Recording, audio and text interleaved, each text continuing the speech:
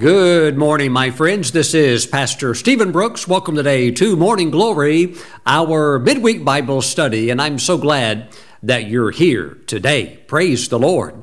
Let's take our Bibles this morning and go over to the book of 2 Samuel, chapter 12. And today I want to talk about seeing my pets in heaven. Woo! Praise the Lord. So let's jump into some visionary experiences that God has granted me, and I believe that you will be blessed. Praise the Lord. Now let's pray. Heavenly Father, as we go into your word, we ask that your Holy Spirit would bring wisdom and revelation concerning the beauty of your kingdom and the goodness of your heart and your loving kindness and your tender mercies. Now we thank you for your Holy Spirit making this manifest in our lives. In Jesus' name we pray, and together we say amen. Praise the Lord. Hallelujah. Now, 2 Samuel chapter 12, verse 3. But the poor man had nothing except one little ewe lamb, which he had bought and nourished, and it grew up together with him and with his children. It ate of his own food and drank from his own cup and lay in his bosom, and it was like a daughter to him. My friends, there's something about these little animals, these little pets, whether in this case, like a little lamb, which is something that Nathan the prophet is using as a story to grab David's attention, and trust me, it really grabbed his attention because David was a shepherd, so he could relate tremendously with the story being presented to him. But whether it's a lamb, kitty cat, or puppy dog, or whatever it might be, whatever the type of animal, even a bird, I tell you, these little creatures have a way of grabbing a hold of our hearts, and what could be a household pet becomes like an extended member of the family. It's like a tremendous love that can form.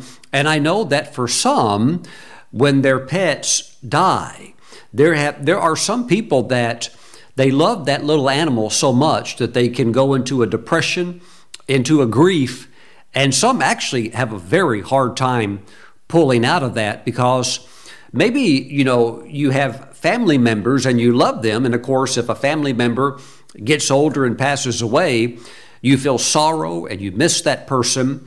But perhaps the person wasn't really that close to you. And perhaps maybe they were distant and you didn't, even though you're blood related, you just didn't really connect heart to heart.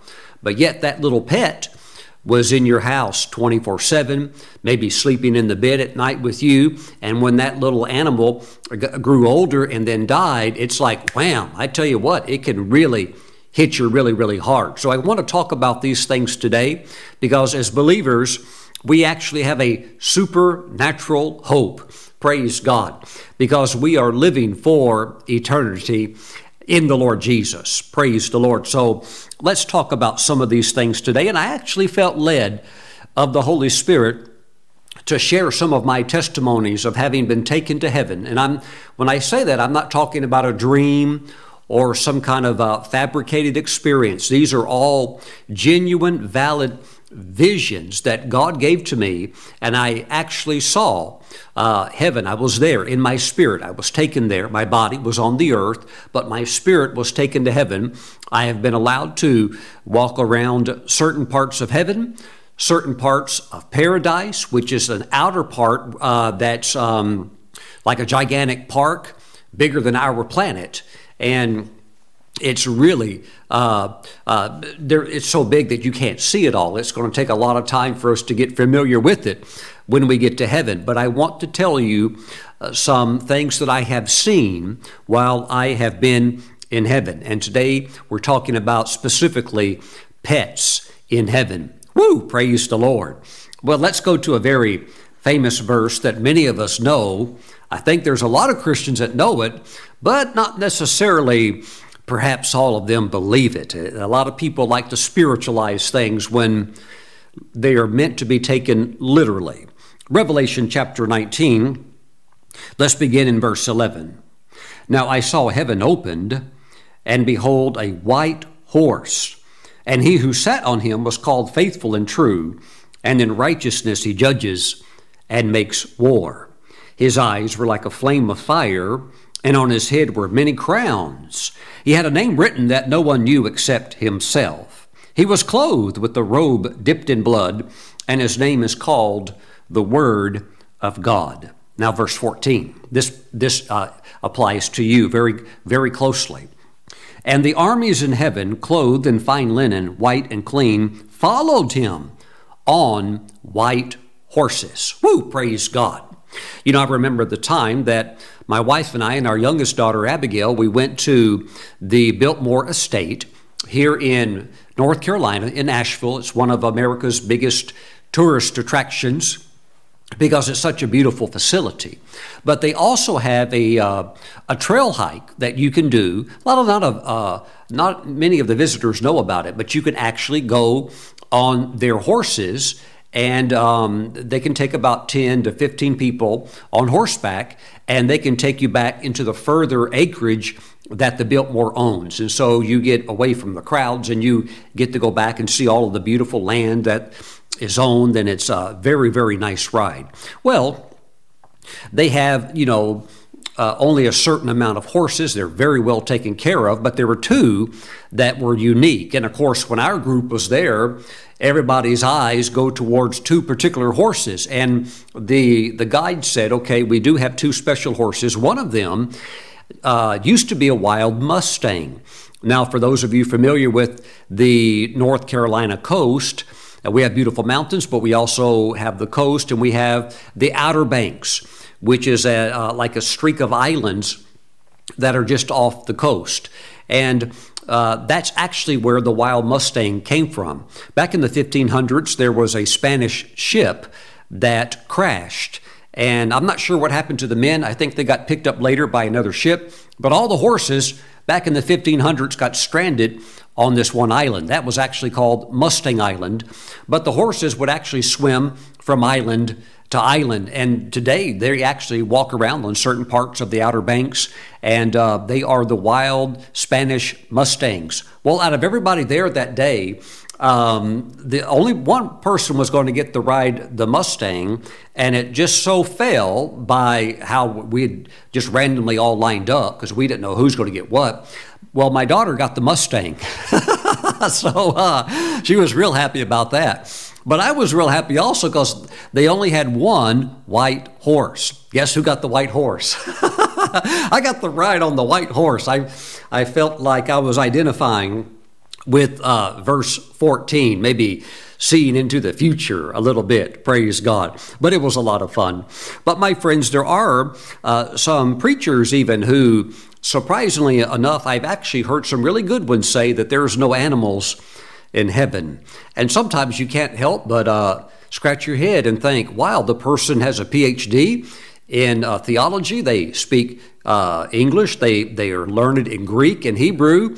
And yet it seems like they can't read the Bible. What's going on? Well, Pastor Stephen, those aren't real horses. Well, sure they are. That's a real Jesus riding on a real horse. And we will be real redeemed saints riding on horses when we come back. Wow, praise the Lord. There's some interim things, of course, that happen, but that's going to take place.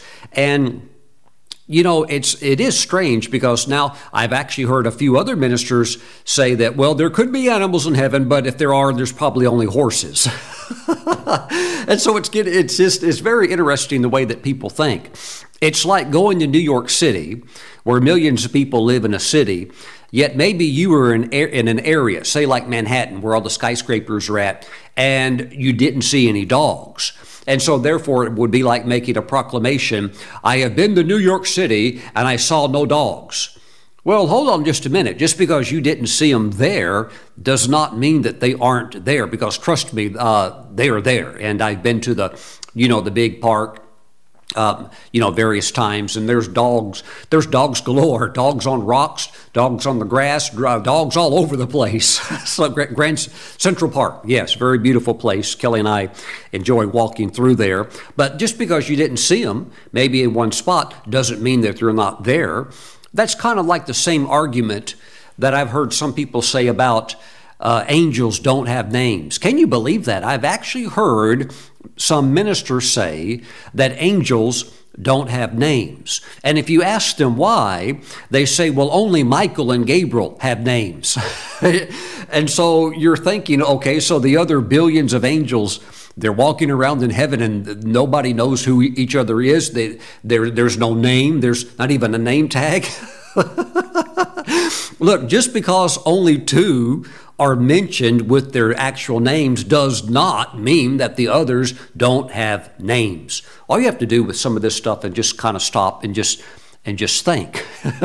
So yes, my friends, there are animals in heaven.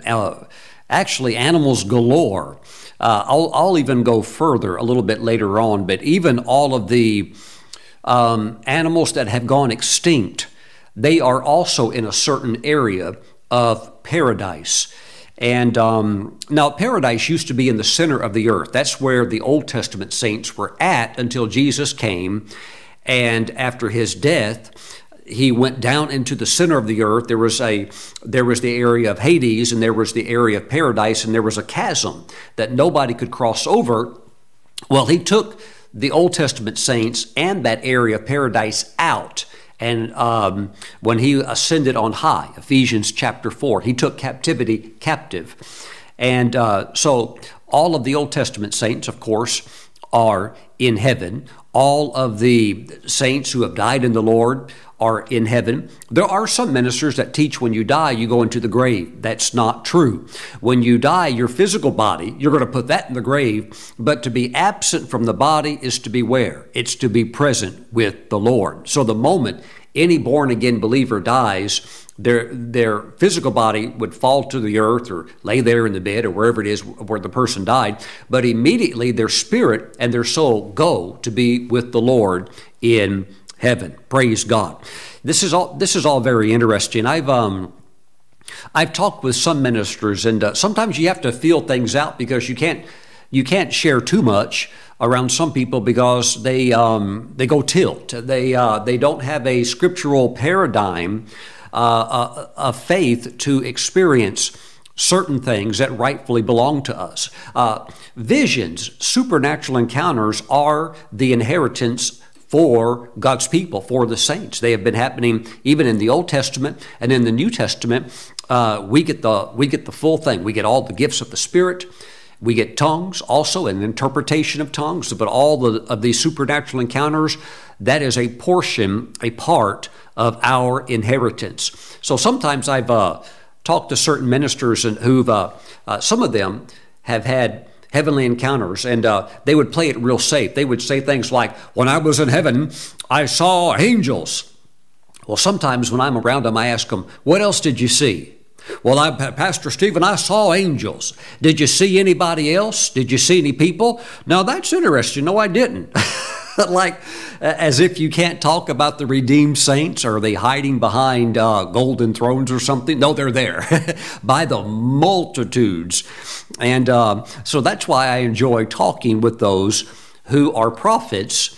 Now, you don't have to be a prophet to have a vision, but my prophet friends that as we exchange stories, they're like, yeah, I saw this person, or I talked to this person, because I've had the same experiences. I have been to heaven in visions, and I have not only seen redeemed saints, because they're there by the millions, if not billions, but I've also had the privilege to be able to talk to a few.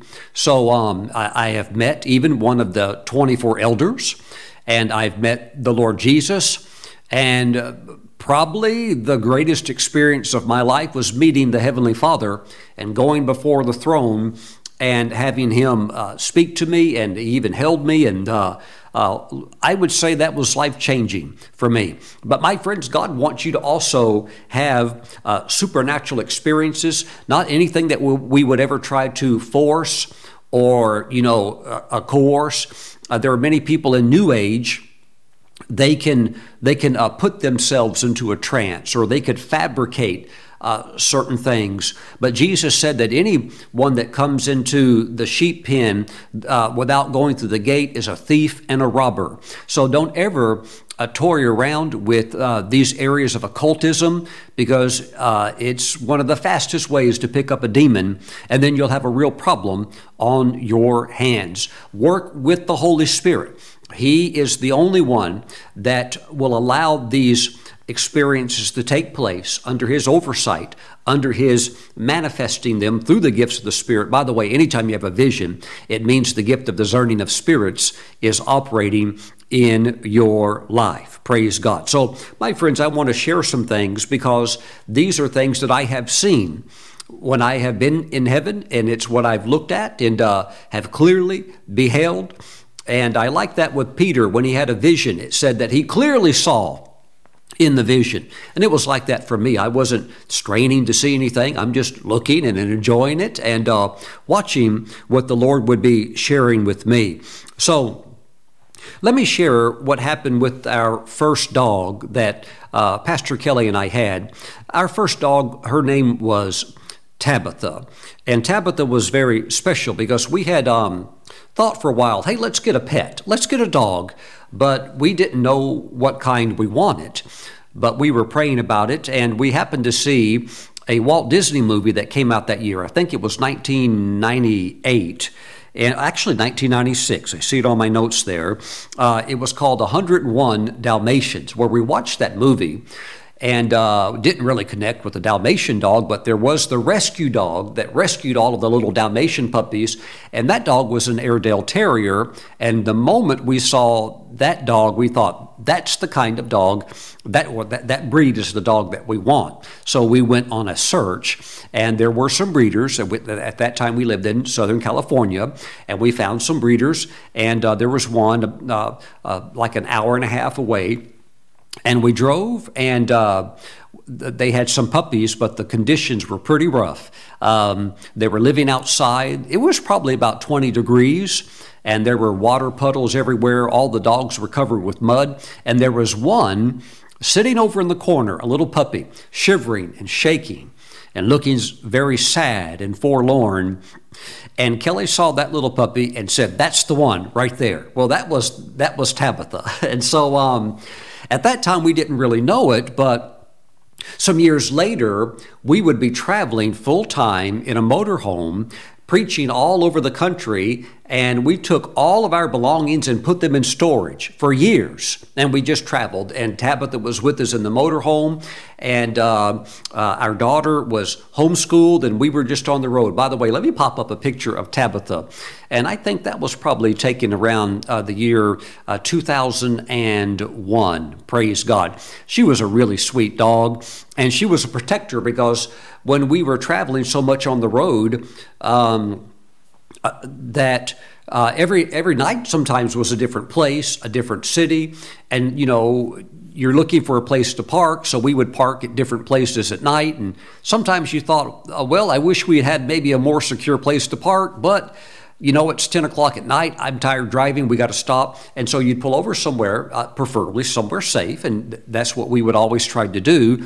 But Tabitha instinctively would sleep right by the door as a guard dog. And there were times she did, with that loud bark, prevent obviously something going on outside where there were some suspicious people checking us out. But the years just went by, and she was like family with us, because when you're that close for years in a 30-foot space, and you're there, just like all the time, just about everybody gets to know each other really well, and there's a love, and it was a sweetness. And even after we phased out of the motorhome because it was just too slow, and we needed to be able to travel faster in ministry.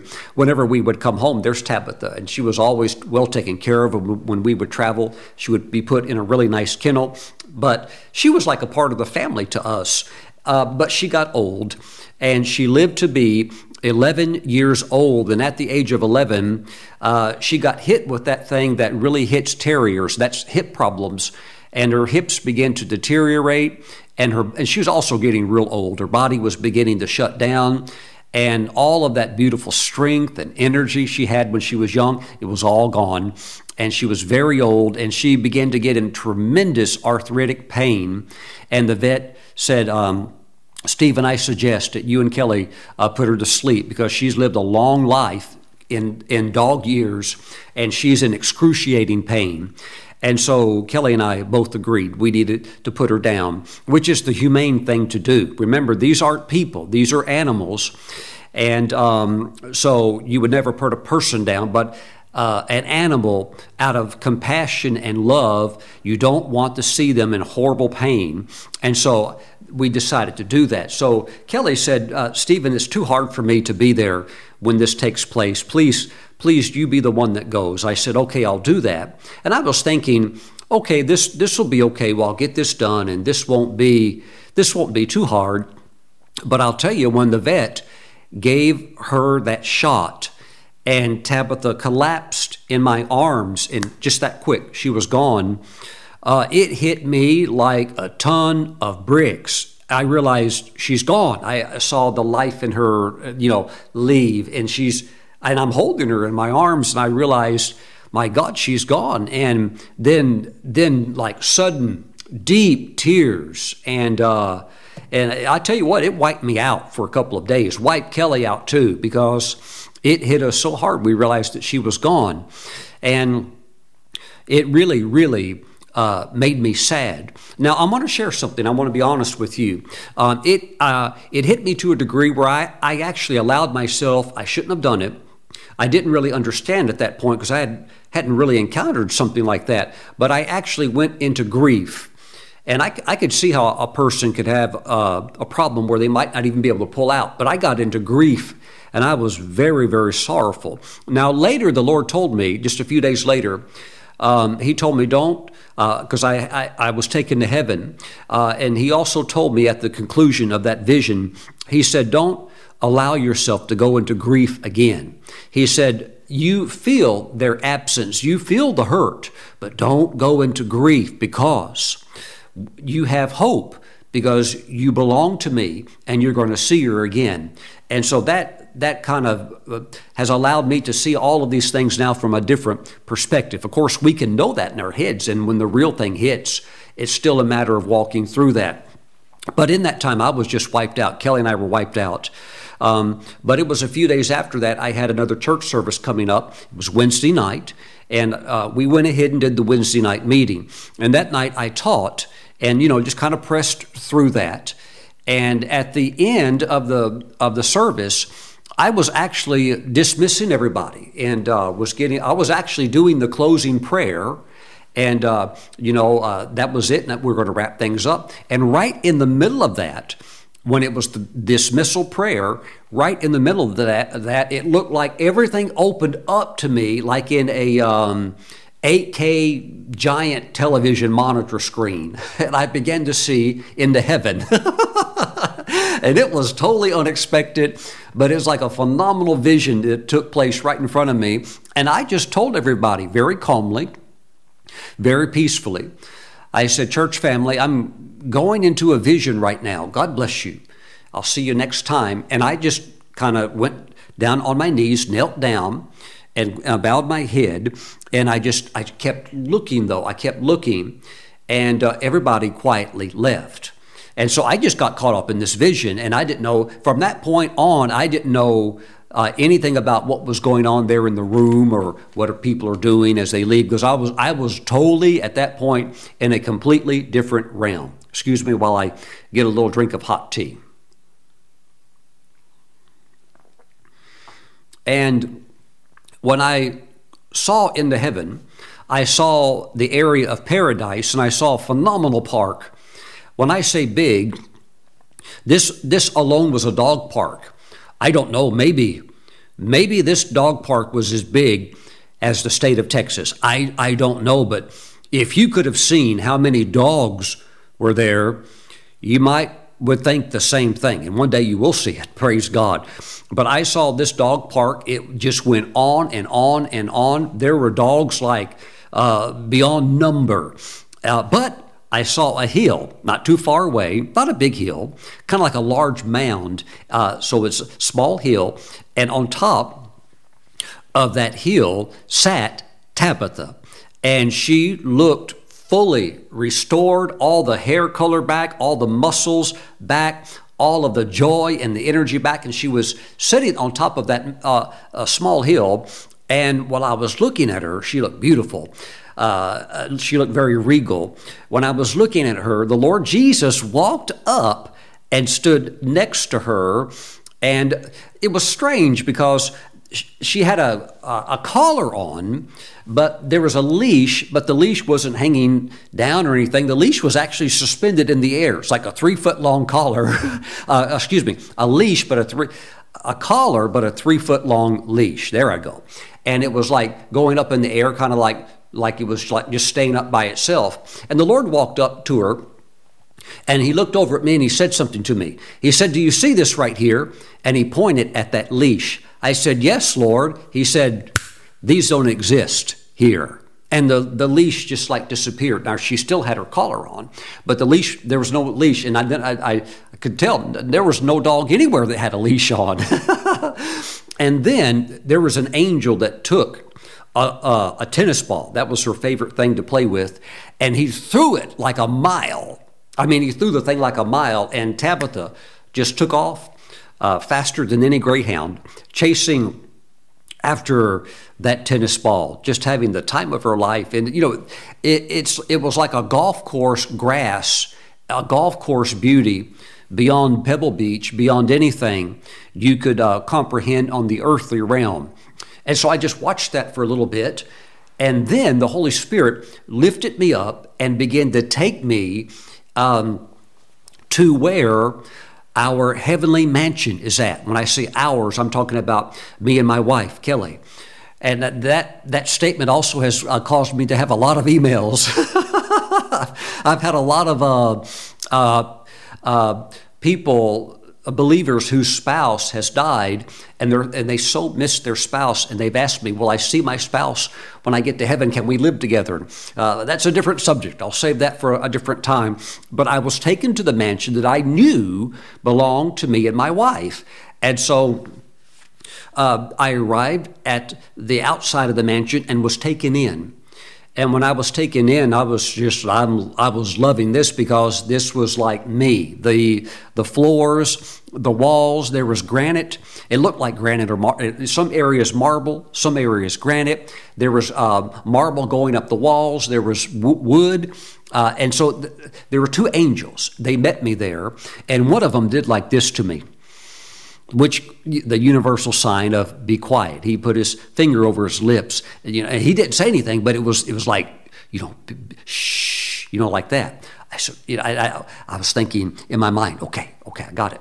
And so those two angels took me down a hallway in my heavenly mansion. And that hallway, when we got to the end of it, it opened up into like a personal library, like a reading room. And I was not allowed to go in there, but I was allowed to look in there. And I kind of just leaned and looked in. And when I looked in, I saw bookshelves. Hallelujah. How many of you know I like to read and write? I saw bookshelves, leather books bound very beautiful. I saw tables with, it looked like glass vases with beautiful flower arrangements.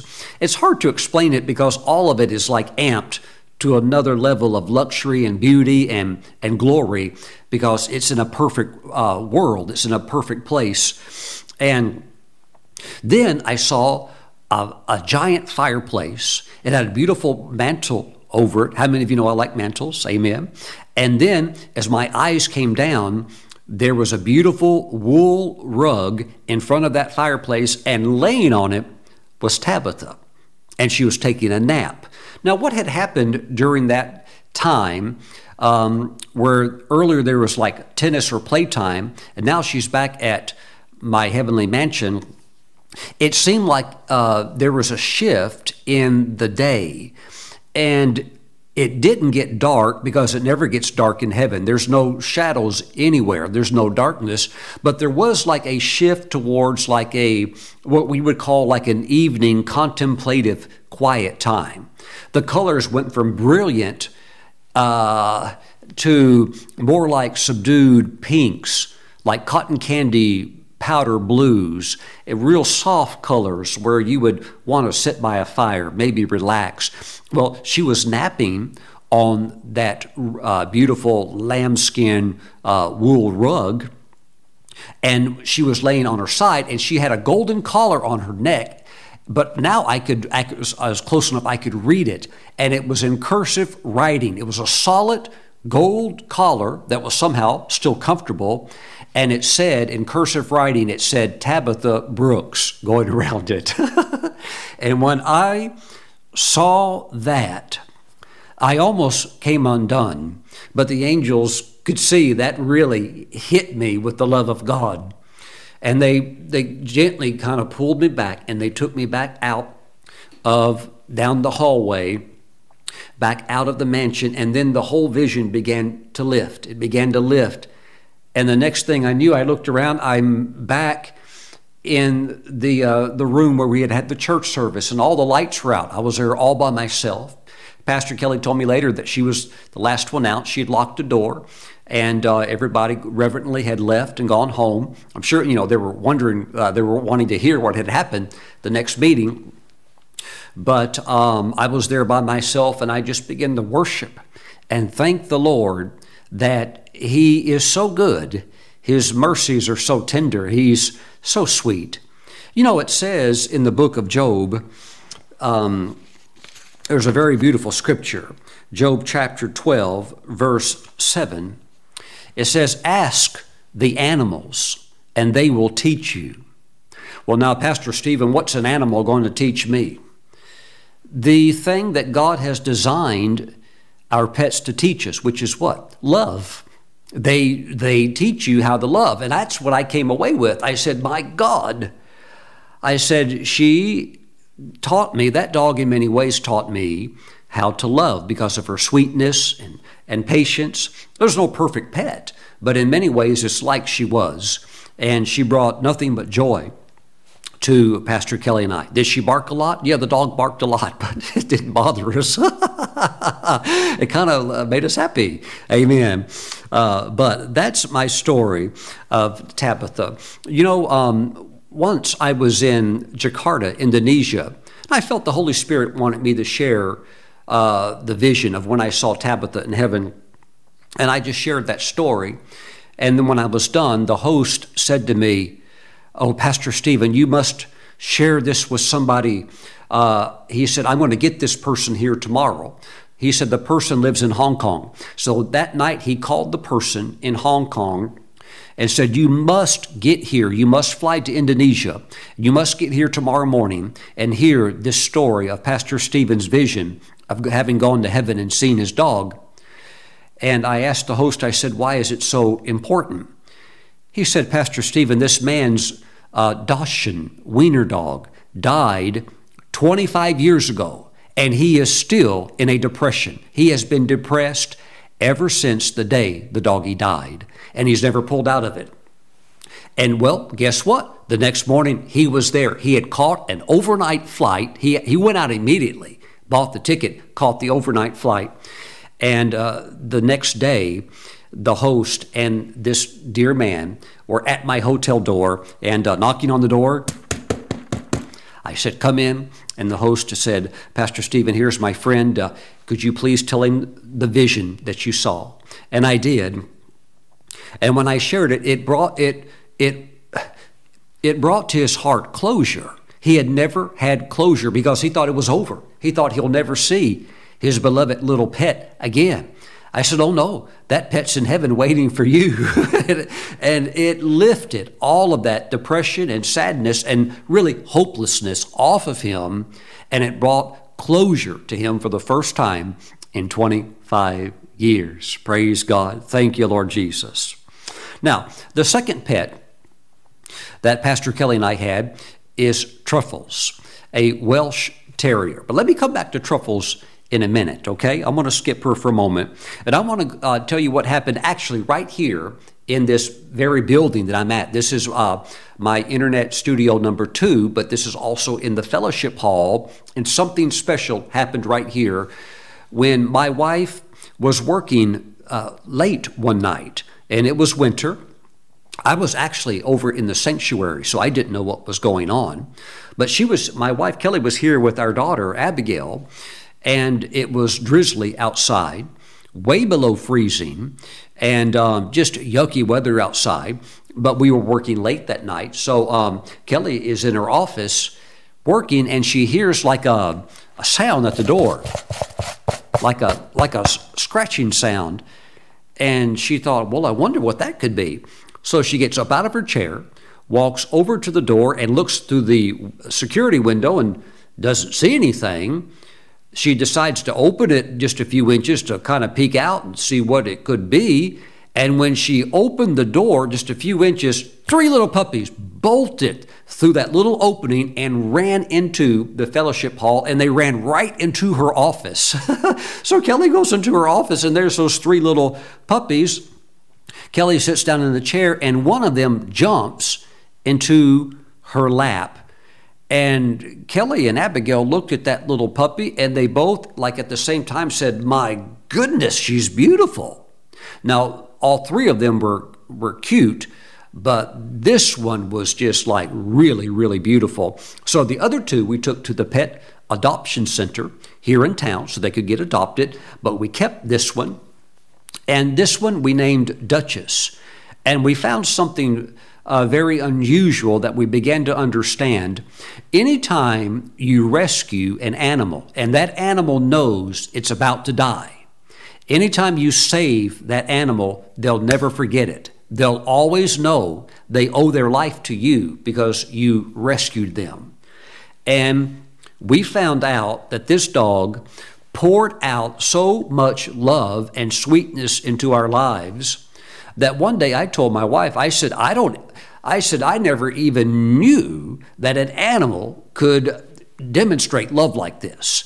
And it was such sweetness and love that this dog brought to us in a different way than Tabitha. They were both unique, but this one, because she was rescued, really just poured out love all the time.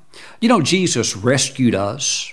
We were on our way to hell, lost in sin, and Jesus rescued us. We put our trust in Him, and He reached down and saved us out of the hell that we were headed towards. Praise God forever. And of course, anybody that really understands that, you pour out love upon the Lord. To whom much has been forgiven, much love is just lavished upon the rescuer. And so this dog was such a joy. And it was interesting because we didn't know what kind of a breed she was. She would be like what the locals call a Heinz 57, which is like a mixture of a little bit of everything. But I began to get a lot of comments as she grew up. People would say, "Wow, what a beautiful dog." One time I took her because we were traveling out of country to a kennel in Charlotte, a very nice kennel, beautiful place. And, you know, there's hundreds of dogs there. But the head guy over the whole kennel said, "Stephen, what an absolutely beautiful dog. What kind of dog is Duchess? You know, like what breed?" I said, I don't know." So I actually went out and purchased one of those $19.99 dog DNA test kit and ran the test on her. And it came out that she's composed of 4 different breeds, 2 which are very normal and plain, but 2 also that are very, very rare. So that combination mix produced a very unusual dog. Let me pop a picture of Duchess up on the screen for you. She was so much fun. But we had her for I believe it was, 7 years. And after 7 years, she, of course, was still young and very healthy as far as beauty, but we could tell she was in pain. She'd lost the happiness, the joy, because something was causing her pain. We took her to the vet, and the vet just ran the standard test, and, you wait for the exam to come back. And the vet called us back 3 days later and said, "Stephen and Kelly, I hate to tell you this, but Duchess is eaten up with cancer in her throat and in her mouth." And we're like, that's why she stopped eating. And of course, she was also in severe pain, and the cancer was very aggressive. "Well, Pastor Stephen, did you pray for her?" "Yes, I did. But God didn't heal her." You know what the Lord spoke to me? he said, let her come home to be with me. And I tried to pray for her again, but the Lord, the anointing, God's power would not go into her body. And the Lord spoke again, let her come home to me. And she had already lived a beautiful life. She shouldn't have even been alive anyhow. We rescued her. And so she had 7 phenomenal years. And we put her to sleep there at the vet. And she went, she got the shot. And it ended all of that tremendous pain that she was in because the cancer was eating her up. And she collapsed in Kelly's arms. And again, wow, that hit us like a ton of bricks. We didn't get into grief, but wow, that one hurt bad. And we're just like, oh God, she's gone. And she was so loving and sweet that, no grief, but wow, yeah, we really missed her. We really loved her. And one day I was just hurting, and I went to this was just like 2 days after she had passed away. And I went over to the sanctuary, and I said, Lord, would you speak to me? I said, I know you will. You've taken me to heaven, and you've let me I saw Tabitha, and I know you'll do something to bring comfort. But I said, would you speak to me? And I sat there in the sanctuary for maybe about an hour, just talking to the Lord. And then I thought in my heart, well, it would be good to praise the Lord, to worship the Lord. And I began to sing some songs to the Lord, and I tried that for about 20 minutes. And after about 20 minutes, I just gave up because I was too sad. And I said, Lord, I'm so sad I can't even sing. I said, I'm sorry, but I can't do it. I'm just absolutely wiped out because of the loss of her. She's gone. And I got up and walked out of the sanctuary and walked into the parking lot here of our church. And when I walked outside with a heavy heart, I happened to look up. And my friends, when I looked up, I saw a cloud form. And in this cloud, it formed the perfect face of the Lord Jesus. But it was different. It was Jesus revealing himself to me as the suffering Savior. I've seen him on the cross a few times before. He's allowed me to see that in visionary experiences. But this time, the whole cloud was up there, and it was a gigantic cloud, formed the face of Jesus, the suffering Savior. I could see the crown of thorns on his head. I could see the blood dripping down on his face. I could see his beard had been ripped out and his flesh was torn to pieces. And he had a look of grief and sorrow on his face. And when I kept looking at his face, he was sucking the anguish of that death, of the passing of Duchess, out of me. All of the pain, he was sucking it supernaturally out of me because he took all of those griefs and pains and he has conquered death, and he was pulling every single bit out of me. I looked at his face in awe for about 2 or 3 minutes. And then I did something. I knew it wasn't going to work. I knew that this experience was solely for me. And I did something I knew it wasn't going to work. And I ran from the parking lot to the fellowship hall. I knew it would take me about 20 seconds to get there. And I ran. The whole time I was running, I knew I was doing it in the flesh, because I knew that was for me only. But I ran to the fellowship hall, grabbed the door, opened it up, and yelled, "Kelly, quick, come outside and see this." And she came out and said, "What?" I said, "Look." She said, "My goodness, it's the Lord."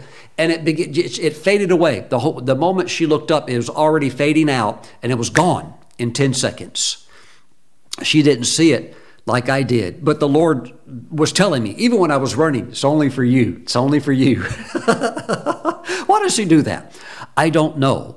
But I have found that there is a grace that God has given me where I can go up at times to see things that others, perhaps for whatever reason, may not have that grace to see, but I can see it and then relay to them at least what I saw to bring closure for them. Amen. But seeing him in anguish, in agony. See, the thorns, those thorns were that long or longer, were rammed through his skull, into his brain with inexpressible pain and agony.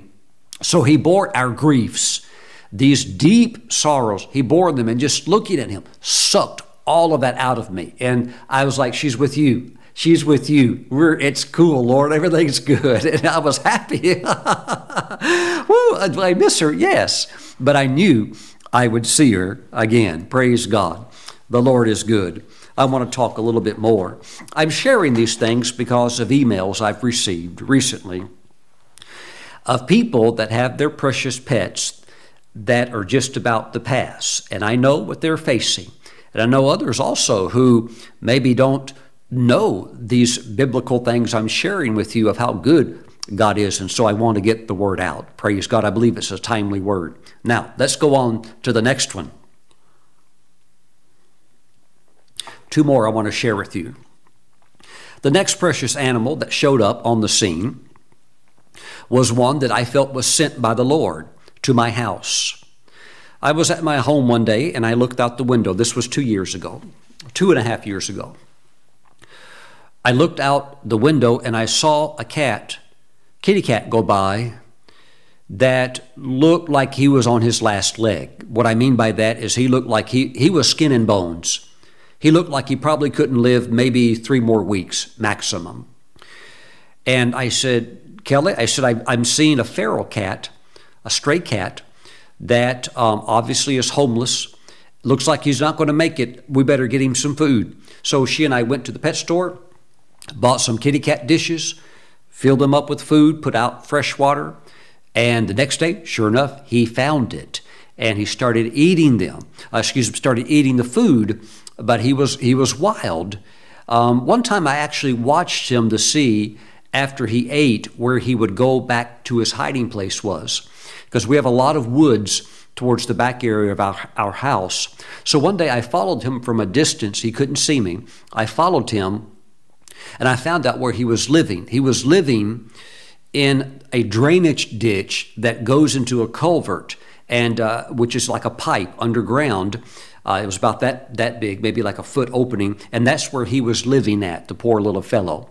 And so I made a little nest of straw for him outside of the house. It was wintertime. And sure enough, he started laying down in the straw at night, and he wanted to be close to the house. And it took me a couple of weeks feeding him and talking real sweet to him before we could actually get close enough where one day I could touch him. And one day he finally let me pet him. And he was still skin and bones, but he's eating, so at least he's starting to get some strength back. And as the Lord is my witness, that day when I touched him for the first time, I heard music start to play in the background. There was music back behind me that started playing, and I heard a beautiful male voice with like a symphony backing this person up, singing the song that was written by Michael W. Smith called "Friends Are Friends Forever." I actually heard that, and I looked at that little kitty cat, and I named him Simon Peter because cats like fish, and Peter was a fisherman. I said, Simon Peter, from this day forward, you're going to be a friend to me. We'll be friends forever. And you're going to be like a little son to me. And so that music played for about a minute or two and it stopped. Some of you have heard that world famous song. How does it go? Friends are friends forever when the Lord's the Lord of them. And it goes on. It's like, in other words, when God puts friends together, they're friends forever in Him because this is an eternal thing. But anyhow, I always knew in my heart that this little guy would not live long. But me and Kelly took him to the vet, got him his shots, got him cleaned up. And the vet said, yeah, he wouldn't have made it through the winter. He was almost gone for. But he lived for 2 more years. Let me put a picture up of Simon Peter. I won't put a picture up of when we first met him because it's too tragic. He looked horrible. But here's a picture of Simon Peter, And remember, he was a rescued animal. What does that usually end up having? An animal that absolutely loves you and adores you like crazy. So every time I got home, he would be outside to meet me. When I'd pull up, he'd come running out to meet me. And then when I come in, he'd go up with me to my office. Whenever I would sit, read my Bible, pray, and meditate, he's either holding on to my foot or laying on my leg or sitting right next to me. He absolutely loved Kelly and I. But then after about 2 years, Kelly and I noticed he stopped eating. Something was wrong. We took him to the doctor and to the vet, and she did the test, and she said, Stephen, he has cancer, and it's already eaten him up in a large portion area of his insides. I said, well, the poor little guy, we just knew something was wrong. But see, I always knew he wasn't going to live very long. Well, I tried praying for him too. Lord Jesus, heal him in the name of Jesus. But the anointing wouldn't go in. And the Lord spoke to me and said, let him come home with me. I'll take care of him. I said, oh, Lord, this one I really love, because this one came to me. This one ran to me. And so he and I were like, there was like a real love there. But the Lord said, let him come home to me. So we took him to the vet and put him to sleep, because he was also in tremendous pain, and put him to sleep. And so I want to tell you in just a moment what happened to Simon Peter. But in order to do that, I now want to loop back to Truffles. Now remember, Truffles was our second dog, but she lived for 9 years. And because of that, she was still alive when there was Duchess. She was still alive when there was Simon Peter. So those precious animals passed on, but we still had Truffles. She was going long haul with us. And Truffles was a lot of fun. She was a Welsh Terrier. Here's a picture of Truffles. Welsh Terriers love to climb. There's something inside of them where they want to get to the highest point, whether it's on your office table or on your kitchen countertop. So they love to dig, because they were bred to, dig out rabbits and to, hunt for vermin and things like that. So they're a very, very quirky breed of dogs, and Truffles was like that. She was very hard to understand, but once you understood her nature, I remember Kelly and I began to understand her. We're like, this dog is a genius. Because initially you would think she's stubborn, but then you realize, no, she's actually very, very smart. So she was a lot of fun. And she, of course, was with us with the other precious pets. And Truffles was very precious. But as she got to the age of 9, she began to have a little bit of the same problems that terriers have, which was the hip problems. But she had another internal problem where she got hit real hard, real fast. And again, we had to put her to sleep because of the tremendous pain that she was in. She was in so much pain that despite how much she loved us, she would actually growl, get real upset if you moved her, because she was in such severe pain. So finally, after 9 wonderful years, we had to take her and put her to sleep. And Kelly and I were both there. Kelly was there when the vet gave her the shot, put her to sleep, and she, fell into Pastor Kelly's arms. And all of the precious, wonderful memories, boom, hit you so hard again. No matter how many times you've been through it, whenever there's genuine love, it hits you really, really hard. And so, she's now been put to sleep. And it was a few days after that where I had a tremendous experience with the Lord. Praise God. I was in prayer, and I went into a vision, and the Lord took me to heaven. And this was amazing. Because heaven is so big, it's a lot of different places. This time when I went to heaven, I saw there on a riverbank, a beautiful, it's like a small, looked like a small river, and I saw an embankment, a phenomenal looking grass. So there's the river, and then there's the embankment, and then up here would be the top part where the grass is now level. And sitting on the top of the grass, right next to the embankment, were, you ready for this? Number one, there was Tabitha. I hadn't seen her in years. Number two, there was Truffles. Number three, there was Duchess. And then number four was Simon Peter the kitty cat. And they're all four sitting together. And I'm standing with an angel a little ways back watching them. They did not see me, and the Lord would not allow me to go any closer or to see them. But I was looking at them. There in front of them on that beautiful river were some swan, white swan, and they were just phenomenally beautiful. And from time to time, people would travel up and down, heavenly redeemed saints would travel up and down that river, and they would look up at my animals and they would say, those belong to the Brooks family. Those are the Brooks' pets. I could hear them say that. And they knew whose pets those were. Okay, at this point, the Lord backs my peripheral vision back. So it's like everything got expanded out more. And when things were enlarged of my view, I suddenly realized more of what I was looking at. I almost wanted to shout because I realized that this river, because it was small, was not actually the main river. It was a tributary that was flowing off of the main river of life written of in the Bible, in the book of Revelation. So you have the main river itself, the river of life, but there's tributaries that go in different places. And this was a tributary just right off the river of life. And they were sitting up on that embankment watching all this activity because there's a lot going on in the main river. Wow, I looked at this and then, oh God, hallelujah. I screamed with joy.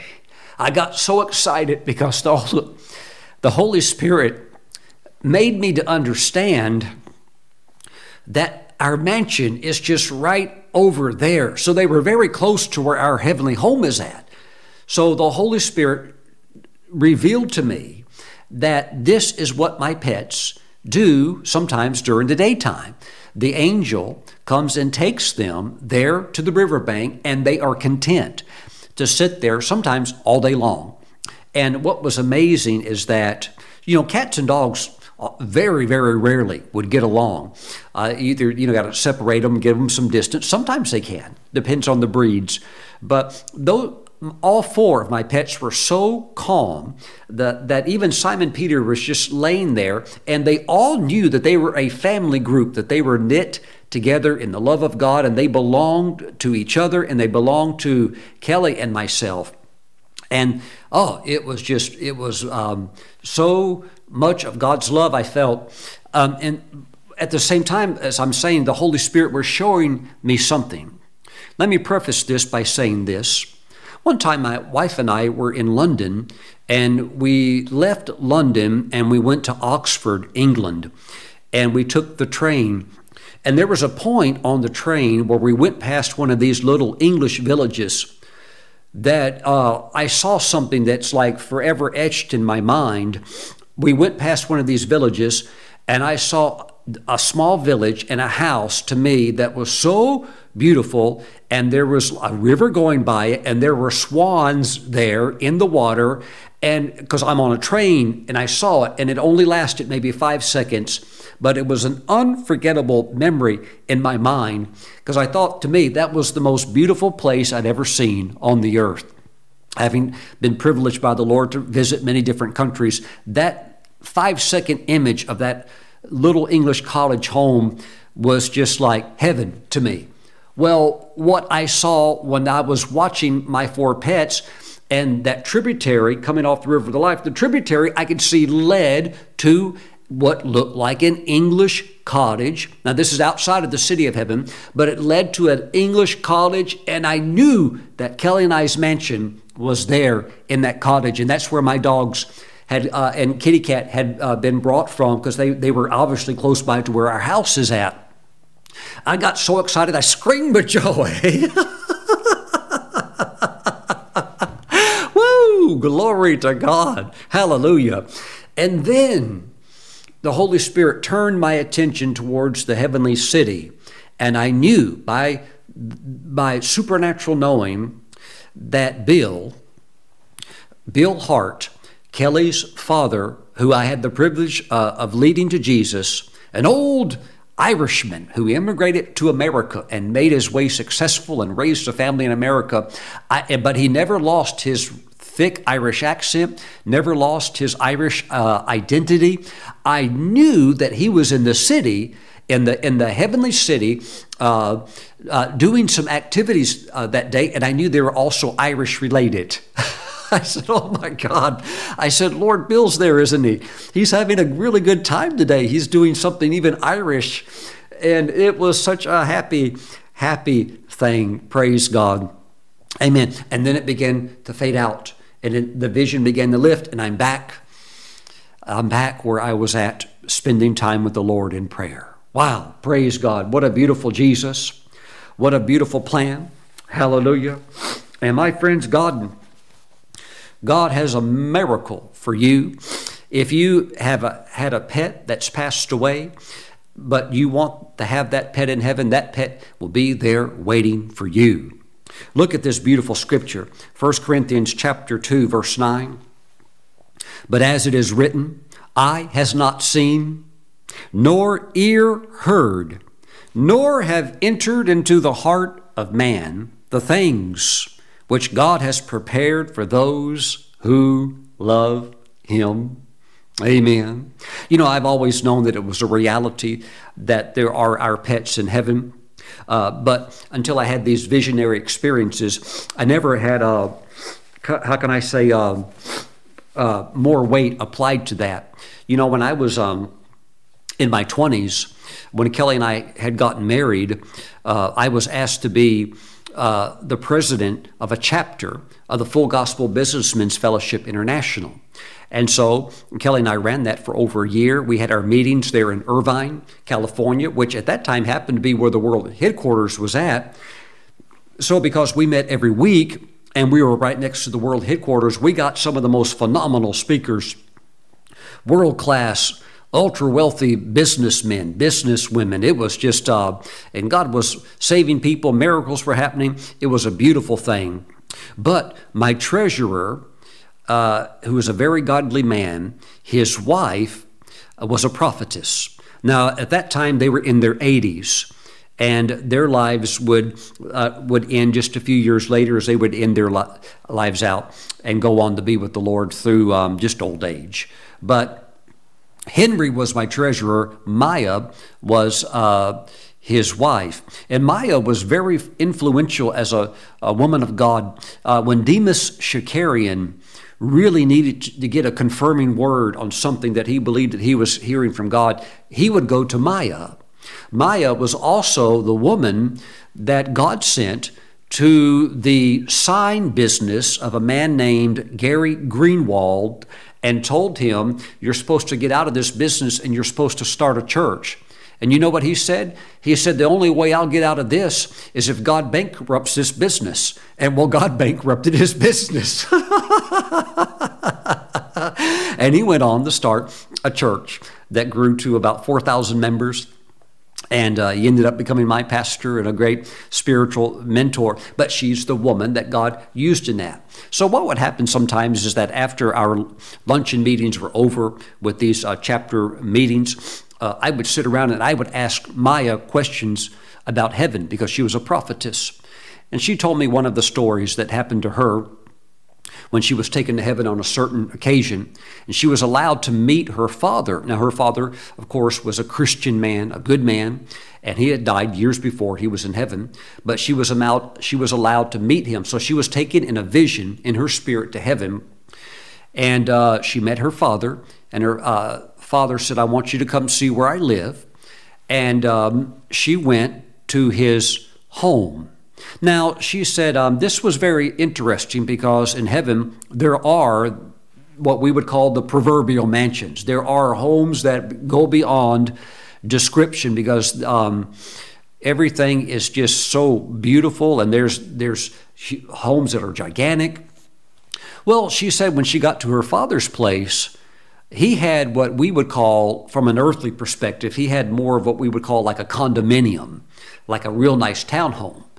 But she did say that when she was there, they went inside, there running around, his home was the little bitty family dog that she had grown up with when she was a child. And, of course, he explained, yes, your pets are here in heaven. And, if you love them and you want to have them, yeah, they're here waiting for you. But she also said she presented her father with the question, how come so many people have mansions, but you have like a townhome? He said, Maya, I never told you this while you were on the earth. But the whole time I lived on the earth, God called me into the ministry, and he wanted me to be a pastor, but I never did it. I never obeyed him. So he stayed in secular work, which there's nothing wrong with that. That's where God called you to be. More power to you, and that's where your anointing and blessing will be. But God called him into the ministry, and he told Maya, his daughter, he said, I never obeyed. I never did it. So he said, because of my disobedience while I was on the earth, and not producing rewards and not having lived my life for God, when I got here, this is what I have. I don't have a big mansion. I was not a person that had rewards because I lived for the Lord on the earth. He said, I lived for myself. And I never served the Lord in the sense where I obeyed him by doing what he'd asked me to do. That's why I have this little bitty condominium. Praise God. But my friends, heaven is still beautiful. Everybody's happy, and your pets will be there. Praise the Lord. Thank you, Jesus. Amen. Here's one more scripture. Let's close with this one. This, of course, is 1 Thessalonians chapter 4, verse 13. But I do not want you to be ignorant, brethren. And when he says ignorant, he's not talking about not being smart, but just about not being informed or not spiritually having a knowledge of this. But I do not want you to be ignorant, brethren, concerning those who have fallen asleep, lest you sorrow as others who have no hope. For if we believe that Jesus died and rose again, even so God will bring with him those who sleep in Jesus. Verse 18, therefore comfort one another with these words. I just want to speak words of comfort to anybody that might be hurting, especially during Christmas time, during the holidays, through the loss of a pet. I want you to know that you can see that pet again in heaven. That pet, kitty, cat, dog, sheep, horse, whatever it might be, will be there waiting for you. Praise God. Now, if it's a horse, probably can't keep the horse there in your heavenly mansion. But you have to understand also there are homes in heaven because heaven is a city. Okay, but there's also homes that are outside of it. Maybe you want to think of it as suburbs. That's where the area where my wife and I's mansion would be. It'd be more like a suburb outside of the main city because you can go through the city anytime that you want to. Praise the Lord. Glory to God. My friends, there's only one condition in order to see your pets in heaven, is that you have to be born again, because you can only go to heaven if you are a Christian. Okay? So if you're watching today, and maybe you just clicked on this message because you're curious about what the message would be, but you really loved your pet and you want to see your pet again, you have to have your life right with God. Okay, so I want to pray for you right now. For anyone that would not know the Lord, pray this prayer, but you want to get your life right with God. You want to see your pet again. Pray this prayer right now. Say, Lord Jesus, I completely surrender my life to you. Please forgive me of all my sins. Wash me with your precious blood. I believe that you died on the cross, and that you were buried, and that you have risen again to be my Savior. Jesus, save me now. Write my name in your book of life. Thank you, Jesus. Thank you so much for saving me. In your name I pray, O God. Amen and amen. Hallelujah. Welcome to the family of God. And yes, you can now see your pet again too when you go to heaven. Praise the Lord. And who knows, you might have a bunch more. Amen. My wife and I, we've got some more years. Amen. Or until the Lord comes back at least. And The Lord has sent us, or the angels have directed to our home, two more little furry friends. Let me pop them up on the screen real quick as you're taking a look now at Onyx and Opal. Praise God. Amen. Total feral, never wild. They have still never been touched by any human ever in their life. We have been feeding them now for about 4 months, and they were just left to their own, totally out in the wild. But we put some food out when we saw them, and they are growing up beautiful. We feed them every day, talk to them. Amen. And the Lord brought them. Hallelujah. And they make my wife and I happy. Amen. There's more room on the riverbank. Praise God. Hallelujah. But my friends, let us love the Lord who has rescued us. Let us understand what Jesus did for us that no other person could ever do. He loves you so much. Amen. He's going to make your wildest dreams come true because, again, it's all because of His great love for us. All right, so let's celebrate the Lord. Let's take Holy Communion together. Praise God. Let's thank Him for His precious gifts. And maybe there's somebody watching today and you're a little rough around the edges, but you love animals. Let the sweetness come through. If there is an area where there's judgment or mercy, I know sometimes we have to be real strong and maybe even go with judgment, but if possible, try to show as much mercy as possible, even as you're doing what you have to do. Let the kindness of the Lord, the sweetness, the goodness of the Lord be very strong qualities in your Christian life. You know, there was a man one time that when he was a little boy, he had a pet lamb, and he absolutely loved that lamb. Just like Nathan told the story to King David, he absolutely loved that little lamb. It was his life because his father was abusive. His father was an alcoholic, beat him. And so that was his consolation with this little lamb that he had. Well, one day, in front of his own eyes, his father, in a drunken rage, took the lamb in his hands and killed it and smashed it and killed it right in front of this little child. And it traumatized him. And he became bitter and full of rage and anger towards everything, anybody that would represent authority. He was in and out of prison. He was drugged, guns, anything. He just went wild with rage because he didn't know God. But one day, years later, as a full-grown man with a criminal record a mile long, a hardened criminal, and in trouble all the time, somebody invited him to church. And he went to church for the first time in his life. And when he went, the pastor preached spontaneously by the Holy Spirit.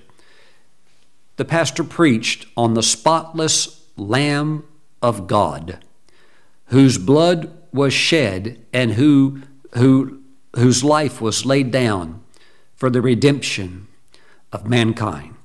And that man understood that precious little lamb that he had was a representation of Jesus, the spotless Lamb of God. And when the pastor told that story and asked for those that were not saved to come and receive Jesus, the Lamb of God, that man came to Christ that day. Amen. So today, let's take the bread and the juice and let's pray over it. Amen. Father, we just thank you. We bless the bread and the juice. We set it apart as being holy. We thank you that this is the body and the blood of Jesus. And Father, we thank you for the Lamb of God, innocence, purity. Thank you, Father God. Thank you, oh God, for saving us. Oh God, we'll never really comprehend it, but we certainly do want to show our thanksgiving for all that Jesus has done for us. Father, we now receive the Lord's body with great admiration and appreciation for His rescuing us. Thank you. When nobody else would or could, we thank you, Father, for Jesus. Amen. Let's receive His body together.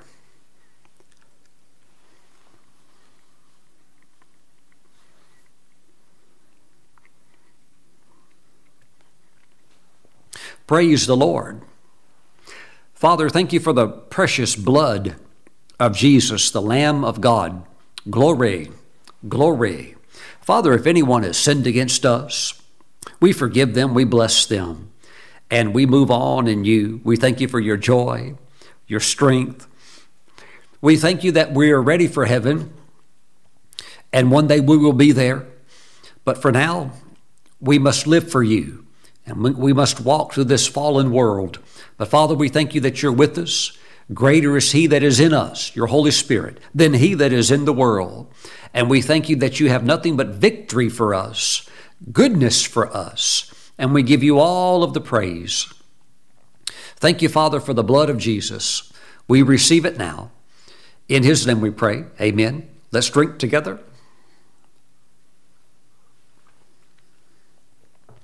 Praise God.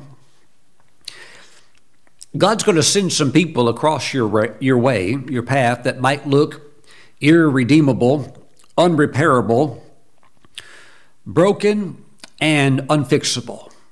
But he wants you to know that if you'll reach out with his love and just do your part, share the good news with them, share Jesus with them, then God can rescue any lost soul. Amen. But he needs you to be the lifeline. He's the salvation life preserver that you can throw out, but he's got to work through a person. He's the head, but we're the body. Praise God. So let him work through you, because there's going to some people going to come across your path. Maybe they are addicted to the most awful drugs, fentanyl, crystal meth, or heroin, or whatever it might be, and you might think there's no hope. With Jesus, there is. Praise God. Maybe you come across somebody that's just a whoremonger, just totally immoral. But you know what? Maybe they've never heard the gospel. Maybe they're just walking in their father's sins, and this is the only life they know. But you can speak a word, and God can reach that hard heart. Praise God. Father, we give you praise. We thank you that during Christmas, many people are actually often hurting. While there's a lot of merry and laughter and a lot of joy and a lot of eggnog being drunk and a lot of lattes being made, there's a lot of hurting people. Father, we just thank you. Let there be rescuers in Zion. Let your people be sensitive. While they drink their eggnog, let them be sensitive of those that could be on their final leg. And we thank you there's going to be remarkable rescues, and we'll see them one day in heaven. Hallelujah. Father, we give you praise. Thank you. Thank you for your goodness in Jesus' name. Father, bless your people with a beautiful week in Jesus' name. Amen and amen. My friends, thank you for watching. I look forward to seeing you back next time. Bye-bye.